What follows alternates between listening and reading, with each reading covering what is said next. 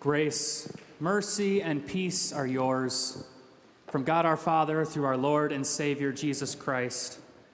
Dear brothers and sisters, conquerors in him who loved us. It's a time of war.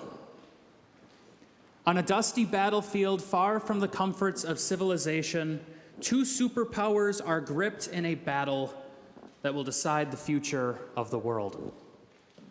This war has raged for a really long time, but now finally the two great rivals have come face to face in a battle to the death. This great battle is taking place somewhere between the years about 25 and 30 AD. And if you told a historian that a battle of this importance would be happening in that span of years, they might look at you with a little bit of surprise. You see, history remembers that general period of time with the phrase, the Pax Romana, the Roman peace, a period where the Roman Empire had so dominated their portion of the world that effectively they were able to put an end to big wars and ensure relative peace. But it isn't what it looks like. Because even if nobody in the Roman world is aware of it, there is a battle raging, a battle more important than any ever fought, and it's that important because of its combatants. On one side of the battlefield, he goes by the title, the Prince of this world, the ruler of the kingdom of the air, the prowling lion, the devil himself, Satan. On the other side of the battlefield, the Prince of Peace, the King of Glory, the Lord mighty in battle, Jesus the Christ, the Son of God. This week we're beginning our journey through Lent. And Lent is a time of war, a time when we see how Jesus came into the world to do battle with the devil. But it's not a battle like we might have expected. When Jesus finally meets Satan in combat, he doesn't come with an army of angels at his back, or riding in a heavenly chariot, or brandishing a sword. No, Jesus comes alone in the wilderness. After 40 days with no food, starving, lonely, only having the wild animals for comfort. It's not the kind of circumstances where you would imagine someone would win a battle. If you've ever read anything about military history, you know that if you're in charge of orchestrating a war, your job is to make sure that the battles take place under circumstances that are most advantageous to your side and most disadvantageous to your enemy. You want your side well-fed, well-rested, well-supplied, holding good ground, outnumbering the enemy. Meanwhile, you want your enemy starving, too hot or too cold, tired, with fewer numbers on bad ground. And if we apply that to what we see here when Jesus goes to battle with the devil, then by appearances, I think we would have to conclude that Satan has Jesus right where he wants him. Vulnerable in absolutely every way. By appearances, it looks like Jesus should not be able to triumph in circumstances like this. By appearances, Jesus looks like a loser, or at least he's about to be. But it's not what it looks like. In fact, it's the exact opposite of what it looks like, because when Jesus meets the devil in the wilderness of Judea on that battlefield, despite all the appearances, Jesus has the devil right where he wants him. Jesus has come to be our substitute, to obey God perfectly in the way we never could, and so to fight Satan in a circumstance where every variable is in the devil's favor, and still for Jesus to win. That is exactly Jesus' battle strategy. That is exactly the point. to face every one of the devil's harshest and most vicious temptations and defeat them all. Had we been there facing Satan in the wilderness, that battle would have been over before it began. We know we couldn't face those types of temptations that Jesus did because, well, frankly, we face temptations in much lesser circumstances every day, and we still give in. Sometimes we put up a token resistance to the devil, but other times we are all too happy to defect into the devil's camp. But not Jesus. Jesus came to do battle in our place, and he came to win.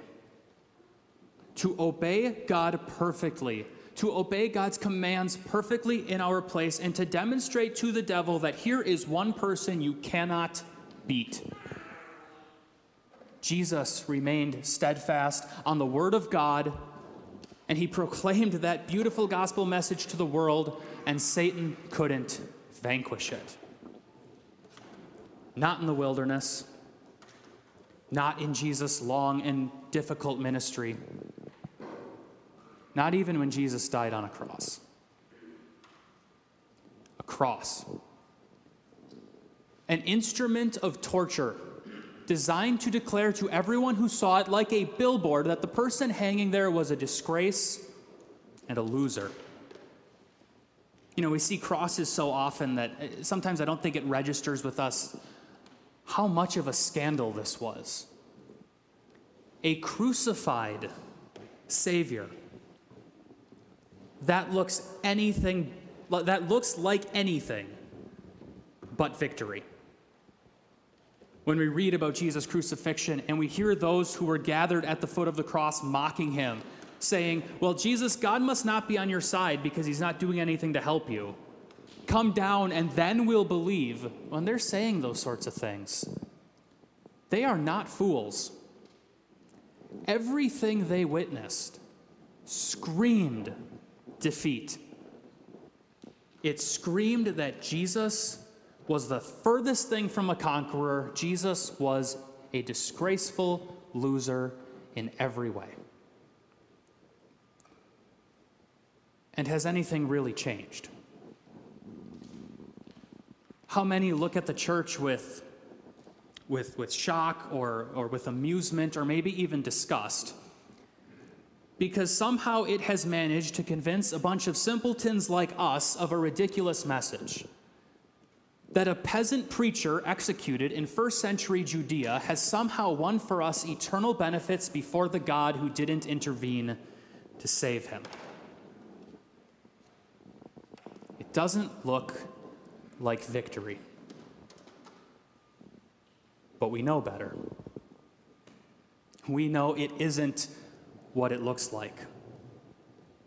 Hear the words of St. Paul from our gospel reading this morning. Christ Jesus, who died, more than that, who was raised to life, is at the right hand of God and is also interceding for us. Jesus rose from the dead to prove once and for all that the war he had come to fight with the devil had been a victory, that Satan had been defeated, that Jesus was a conqueror.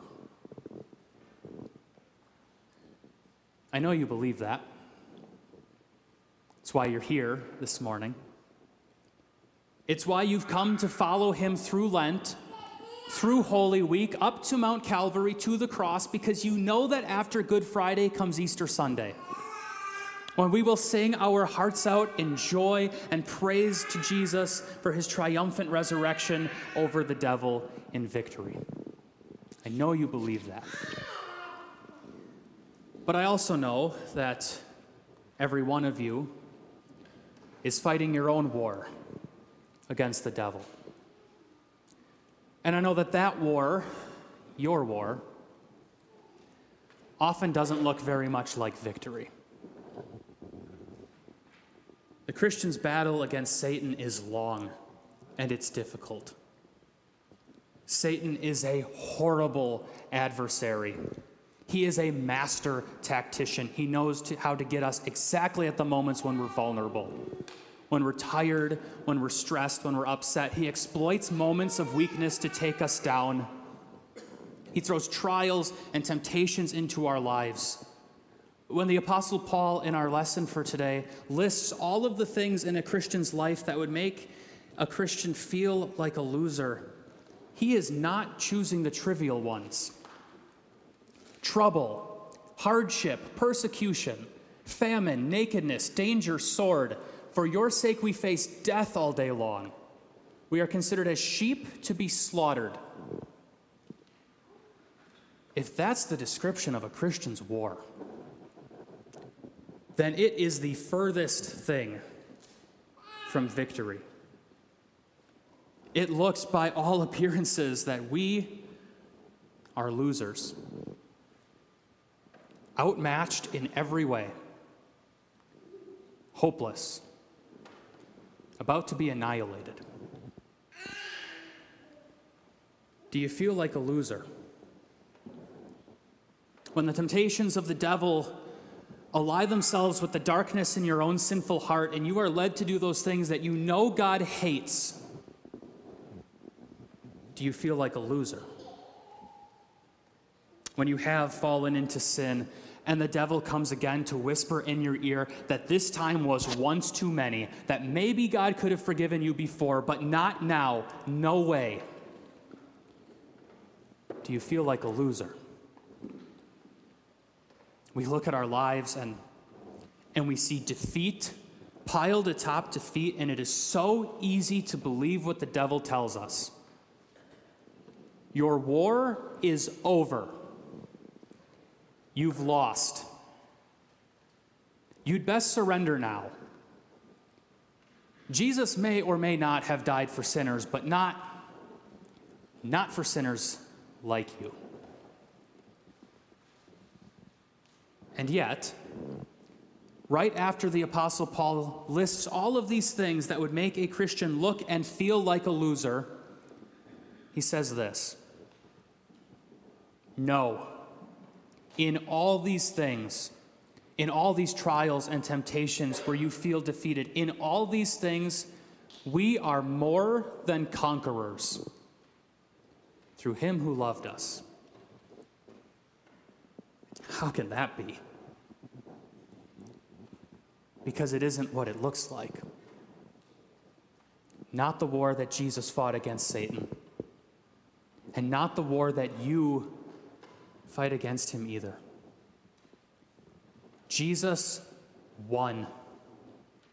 Jesus came and did battle with the devil and won a victory for you. Jesus obeyed God's laws and God's decrees perfectly for you. Jesus gives his victory, a victory won in blood and sweat and thorns and iron nails, to you. You are not a loser. God does not condemn you. How do we know? Because Paul says, he who did not spare his own son, but gave him up for us all, how will he not also, along with him, graciously give us all things? God's love for you is guaranteed, and the proof is not that he allows you to live a life without hardship, without temptation or trial. No, the proof of God's love for you is that he sent you his son. He sent his son in your place to battle the devil in your place, to carry out God's commands perfectly in your place. And that, brothers and sisters, is God's absolute guarantee that neither death nor life, neither angels nor demons, neither the present nor the future, nor any powers, neither height nor depth, nor anything else in all creation will be able to separate you from the love of God that is in Christ Jesus, your Lord. The Christian's life is a long and difficult battle full of trials. Those trials are difficult. On this side of eternity, they'll never go away. But they are not proof that God doesn't love you or that he's forsaken you. It might look like you're too weak, that Satan is too strong, that your battle is turning into defeat. It might look like that. But it's not what it looks like. God gave his son for you. There's no condemnation. Nothing will separate you from his love. Christian life is a trial like the one that we saw Abraham facing. That was an immense trial. Many of us maybe won't come anywhere close to facing what Abraham had to face. But look at that trial in Abraham's life. God did not allow it because he didn't love Abraham. No, exactly the opposite. God used that trial to prove to Abraham that the thing that Abraham had placed his trust in was genuine. That Abraham could believe God because God keeps his word. The same is true for you too. The proof of God's love for you is not that he allows you to live a life without hardship. Proof is that he sent his son to save you, to come in your place, to fight the war that you couldn't, and to emerge victorious. Jesus was not a loser. Jesus was a conqueror. And by God's grace, so are you. Amen.